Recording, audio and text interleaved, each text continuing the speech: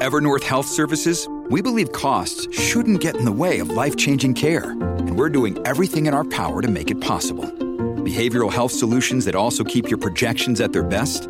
It's possible. Pharmacy benefits that benefit your bottom line? It's possible. Complex specialty care that cares about your ROI? It's possible. Because we're already doing it. All while saving businesses billions.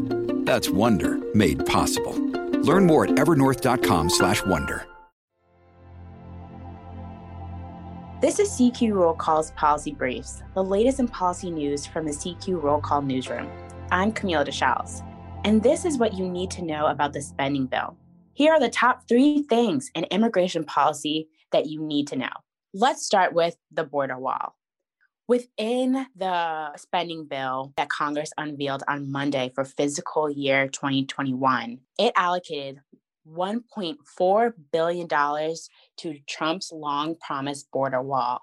The border wall has been a very contentious issue within Congress. Last year, there was a partial government shutdown solely due to lawmakers not agreeing about the amount of money that they should allocate towards Trump's border wall. Democratic lawmakers have been largely opposed to giving any money to the border wall, calling it unnecessary, while Republicans have often said that it is necessary to allocate more money to the border wall in order to strengthen border security.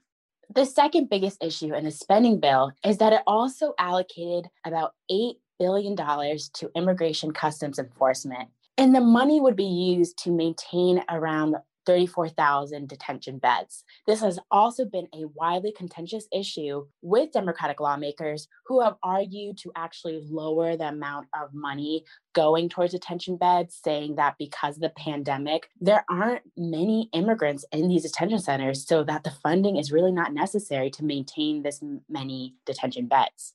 The third biggest issue is that there's a provision within the spending bill that allows the Department of Homeland Security to issue more H-2B visas.